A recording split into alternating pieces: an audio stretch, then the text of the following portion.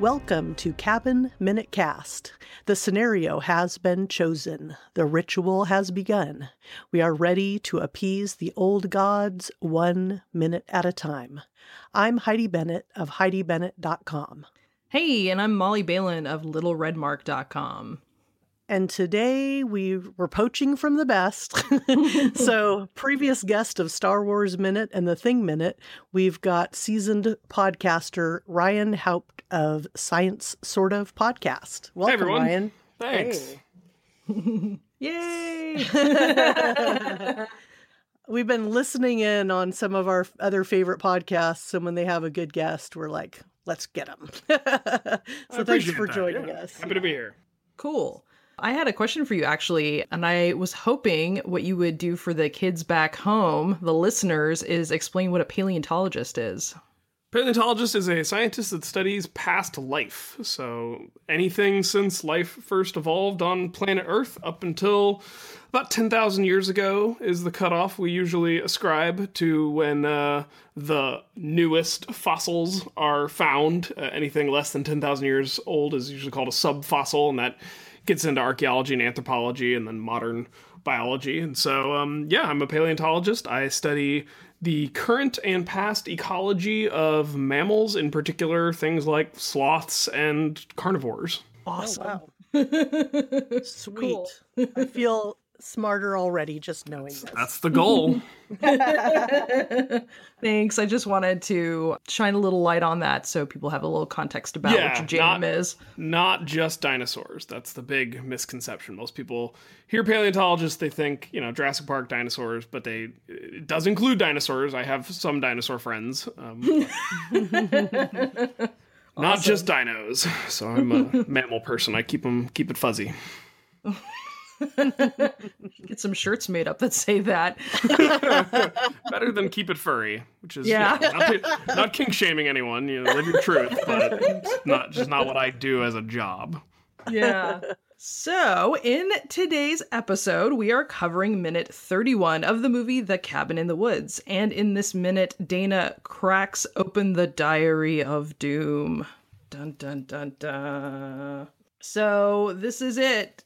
Main event. They're looking at all the different items. They're going to make a choice. And in the next, this week, actually, these guys finally throw down for their choice of Object of Doom. And this is the beginning of that. So as we start this minute, we have Dana picking up a diary and the respective characters getting into all of the different items. So Marty is finally succumbed to being interested in the film. That's what attracts him, the film reels. Holden's looking at the ballerina music box. Kurt's looking at the pain puzzle box. Jules is checking out the bride necklace. And then, of course, Dana is checking out the diary. So the first question that I had for you guys is, why do you think that Drew/Joss chose those items for those particular characters? Well, with the bride's necklace, there's that whole idea of you have to have like a virgin involved in this scenario. And traditionally, brides were wearing white to symbolize their virginity. Although, I looked at the list of all the different monsters that could have been. Because, scientists want to categorize this. I was trying to figure out on my own. I ended up having to go to the Cabin in the Woods wiki page to figure this out and just even to get the list of all the different possible monsters. And I, like you, thought the necklace was for the bride, but the wiki page said that the necklace is for the werewolf, or that the werewolf was activated by some sort of pendant. And then my wife pointed out that is the character who's making out with the wolf head earlier. So there's some controversy here. So you might need to get the listeners to weigh in, maybe put a little poll up, see if we can't figure this out. That is so great, because I was trying to kind of look at what was on the pendant, but even pausing it, at a couple different spots, I couldn't really find anything. But because I definitely went bride first too. Yeah. But there's an alternate theory. Cool. Yes, that's great. Yeah, so I don't think I really have anything to add there. I think that's definitely an intriguing idea that it could be for the wolf man or the wolfman. Wait, is there a wolfman in addition to a werewolf? Because some of these have multiple. What's the difference between versions. a werewolf and a wolf man? Werewolf I think and a the wolf. type of beast. I think a wolf man is like Teen Wolf is like a wolf man versus a werewolf. When you think of like Underworld, the movie Underworld, those are like werewolves proper. They're I like thought those were lichens. Well, yeah, that's what a werewolf is. Oh, okay. So for a second, I thought maybe were was genderless, and maybe so you could have a lady wolf as a werewolf. But and I do remember that I listened to this podcast called History of English, and it's a great podcast if you're a word nerd and into etymology. And yeah, were is from the Old English, and it does specifically refer to a man. So the combo was were and wife. So were is the male version of wife in Old English. Yeah. So we've got a werewolf pendant on a bride's. Well, it wouldn't have turned her Girl. into a werewolf. It would have just summoned the werewolf to kill them. Right. I was just saying because you were saying were and wife. So I was Yeah. Oh, maybe that's interesting. That'd be a very deep cut. Not that Drew Goddard Well, and Joss let's- Whedon aren't capable of that. But Yeah, I think I just am admitting and recognizing right here on this podcast, confession time. I never really disconnected werewolf and wolf man. yeah, I think they're But you guys- synonymous. I think one's just the Old English version of the more modern Wolfman. Yeah. So there's another place people can wear in. They can Wear wolf in. Hell, if you think it's no. Anyways, yeah. Okay. So Wolfman, werewolf. Okay. Well, let's move past this. So, Marty is interested in the film canister or the film that's kind of Yeah, this one I had to hanging- look up because you don't ever actually see what's the film. Well, you don't see any of the frames of the film. Right. And according to the wiki, that summons Kevin. Yes. Who And- he is a little dubious as to what Kevin he may be. Right. Do you guys, when you guys do these minutes, are you doing it with the presumption that you've seen the rest of the movie? Is this a spoiler zone, or what's the... Oh yeah, we What's spoiler your- up and down, dude. Yeah, totally. So, yeah. I guess later in the movie when you see all the different monsters, you do see Kevin, and it's just a guy, like, sitting in one of the cells, like a normal-looking person. And so the theory there is it's like, we need to talk about Kevin, psycho killer thing. Mm-hmm. Right. But on the whiteboard with all the bets, none of the departments have Kevin. So if they'd gotten Kevin, I guess nobody would have won the raffle. Right. Right. Yeah, and there are a couple of different people have thought that was connected with like American Psycho. Oh, like a Patrick Bateman. Right. Yep, exactly. Could be Kevin McAllister, who we all know from Home Alone, who grew up to be Jigsaw. I mean, that's practically canon, right? Definitely. Well, early childhood trauma. And a guy who has a Abandonment. penchant for setting up traps. Yeah, right. But as to why Marty is connected to that, I'm not sure. I don't know if I have a... Do you, Molly, did you get a hit off of why you thought the different folks chose the different items? Any theories? I think Jules is the only... I would really just be postulating, honestly. I think one of the things that I find to be interesting about all these items is they beg engagement. So a necklace, you have to put it on, or it has a tactile quality, has an aesthetic quality to it. So I can see, as they're making Jules out to be, quote unquote, the whore, that there's a stigmatization with beauty and, beautification and an association with over feminization. And so I can see them making a case for, oh, look, it's a necklace because there's a decorative element there. Dana, maybe because it's a diary of a young girl, and so maybe there's some empathy or sentimentality in terms of connection to that. There's also, I think, an intellectual aspect in that there's an intimacy, and we can talk about that a little bit later about the secret thoughts being written down, being connected to that. Holden, I honestly don't know where a ballerina comes into play for him as the scholar. Marty, I can kind of see the film because that's another kinetic, I can see him being a film guy. But that's really loose. There's nothing, that I've seen of him so far that would really directly indicate that. And then Kurt with the pain puzzle box, I can see him being, because he's supposed to be the athlete.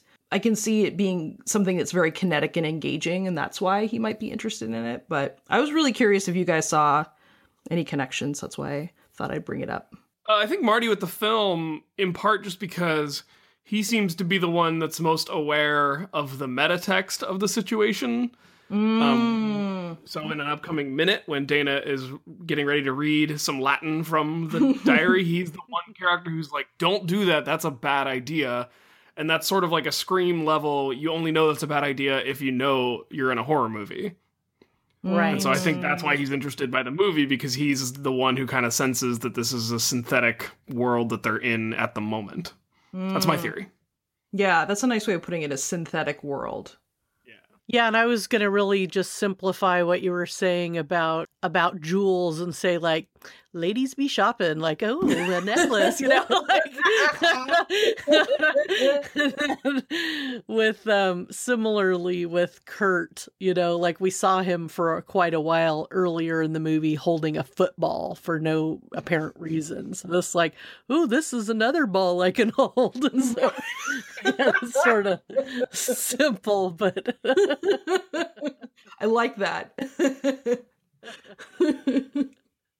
Well, because it almost goes against type for him, because if he's being the dumbed down athlete, then him solving a puzzle is counterintuitive.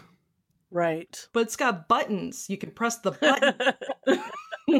Makes cool clicky noises. Yeah, it's kind of like a Rubik's Cube or something where you just want to pick it up and play with it. Like you said, Molly, it's just tactile. And fidgety. Yeah, I'm not sure about Kurt, but what the things I noticed with with Holden and the jewelry box is just that him looking at the jewelry box and his eyeballs, his face being reflected in the mirror with his eye and the lighting on his face looks like a typical view in a scary movie, like just somebody looking at something and us being able to see almost, his eye completely. Like it just looks like it's evocative of others, horror films. Oh, I love that shot. And he looks freaky in that shot to me too. Like really disturbing to me for some reason. And it's a little bit comical because you do have that little ballerina rotating slightly off frame during that. It's one of the best shots, hands down, in this whole act, for sure. And so supposedly, according to the wiki, because I couldn't easily match up. I mean, there is one of the monsters just called Dolls, and so I could see that being tied into the music box. But according to the wiki page, that summons the Sugar Plum Fairy. Yes. And that also didn't have anybody in the raffle. Oh, interesting. Yeah, because she looks so creepy, the Sugar Plum Fairy, when we get to see her. But maybe people don't think she's a viable, reliable, because seemingly we're going to find out that the Buckners have a 100% rate of clearance. So maybe the ballerina is not a true, well-tested character that's going to do the job. Okay. So she's low in the ratings or something. Not a popular choice. Well, I mean, does she just chew on people? Yeah, what does she do? Are you she looks Ryan? parasitic to me. Yeah. Parasitic. Sort of parasite. For sure. Oh, it's like a 40-pound parasite hanging off of you. I mean, that's a crazy lamprey, I mean, she actually almost looks a little bit like the mind parasite from that Rick and Morty episode. If you guys, I'm not familiar with that episode. It's an episode where there's a psychic parasite that can implant false memories of all of the family members so that all these new characters keep showing up in the house, but everyone can remember those characters. But they're all like silly characters like Reverse Giraffe and Hammer Eye, which is a samurai with bacon armor. Nice. Awesome. Very long body. Yeah. But whenever you kill it, it reverts back to its parasite form, and it looks a lot like the Sugar Plum Fairy design that I saw for Cabin in the Woods. Oh, interesting. Yeah. Yeah, so that's a good point too, is that we don't know exactly what that Sugar Plum Fairy can do. We know it has tons of rows of teeth and looks really creepy, but beyond that, we're not really sure what its powers are. True. Yes. And then supposedly the puzzle would unlock. I thought it might be the alien beast because I thought the puzzle looked could be like alien-y. Mm-hmm. But according to the wiki, it says it unleashes Fornicus, which is the guy with the saw blades in his head. That's kind of the Pinhead sort of Hellraiser. Yeah, Hellraiser riff. And so Fornicus, Lord of Bondage and Pain. Yes. We're big fans of Fornicus. We mostly are. of just saying his name. A good name. A good name. It is a good name. Yeah. So, okay, we've gotten the rundown of all of the different items that are being observed by our characters. Is there anything else in particular here that you guys wanted to comment on for minute 31? So in this, she starts reading from the journal in this minute. Yes.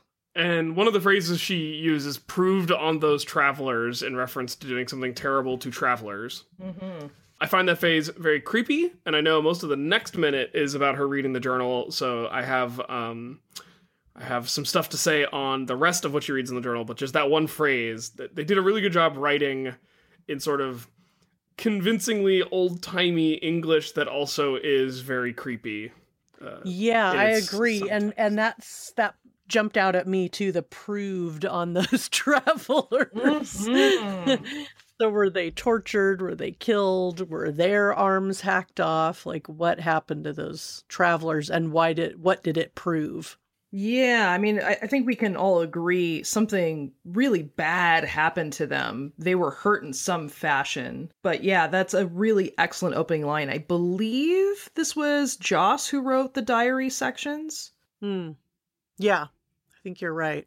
I think they said in the commentary that he just, went away by himself and then wrote all that stuff on his own. Just disturbing. Oh, speaking of archetype shifts. So we have Holden, who walks over to be by Dana's side, and he pulls out a pair of glasses out of his shirt pocket and puts them on. So he's made the transition into being the scholar now, quote unquote. Yeah, he kind of had a bit of a jock look earlier, bit of the athlete, and now his transition has completed. He's got those glasses on. Yeah, I think they pointed out that they kind of had to force these characters to slot into the archetypes, otherwise it wasn't going to work. And so it's, I think it was an interesting commentary on the stereotyping in horror movies of the basic characters you tend to see.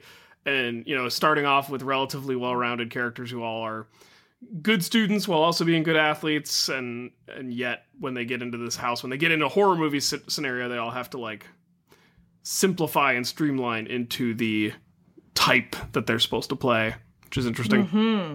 Yeah, I definitely feel like I didn't really get that as much, maybe the first one or two times I watched the movie, but now it really, especially watching it slowly like this, you can really see the transitions happening. Oh yeah, I bet minute by minute for sure.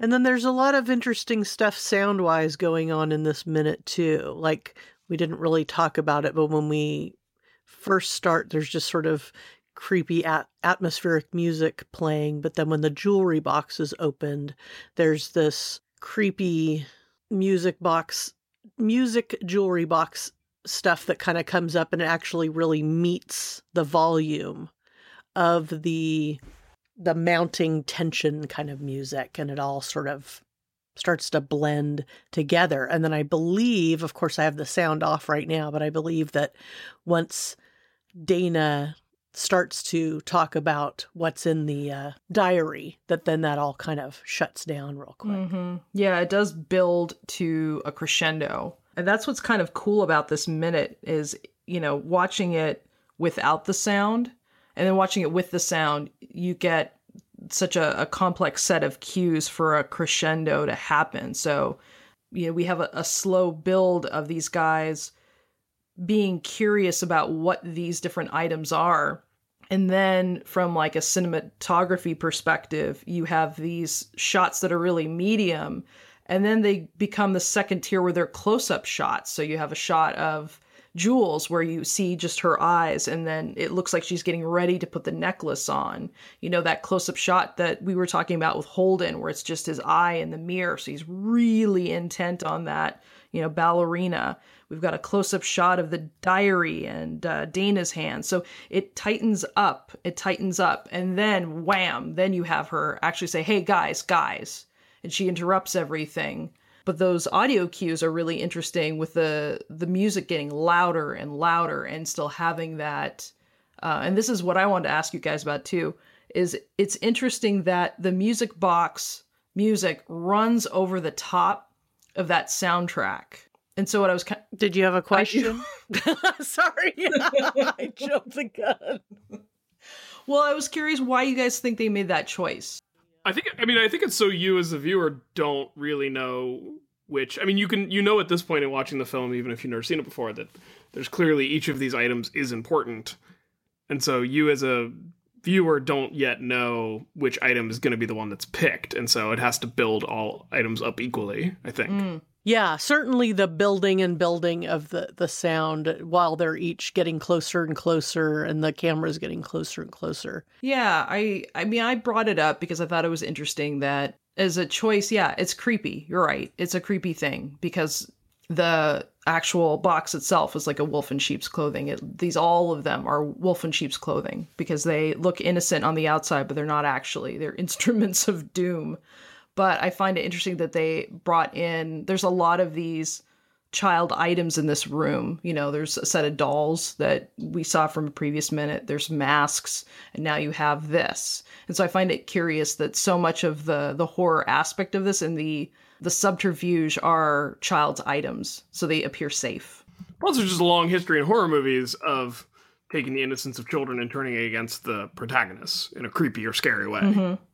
Is there anything else that you guys noticed or wanted to chat about this particular minute before we wrap it up? No, I'm excited for next minute. I got some good stuff. Awesome. Cool. So, okay, well, let's wrap up today. Yeah. So, Ryan, where can people find you out there in the old internets? A number of different places. My main home on the web is my personal website, which is ryanhaupt.com.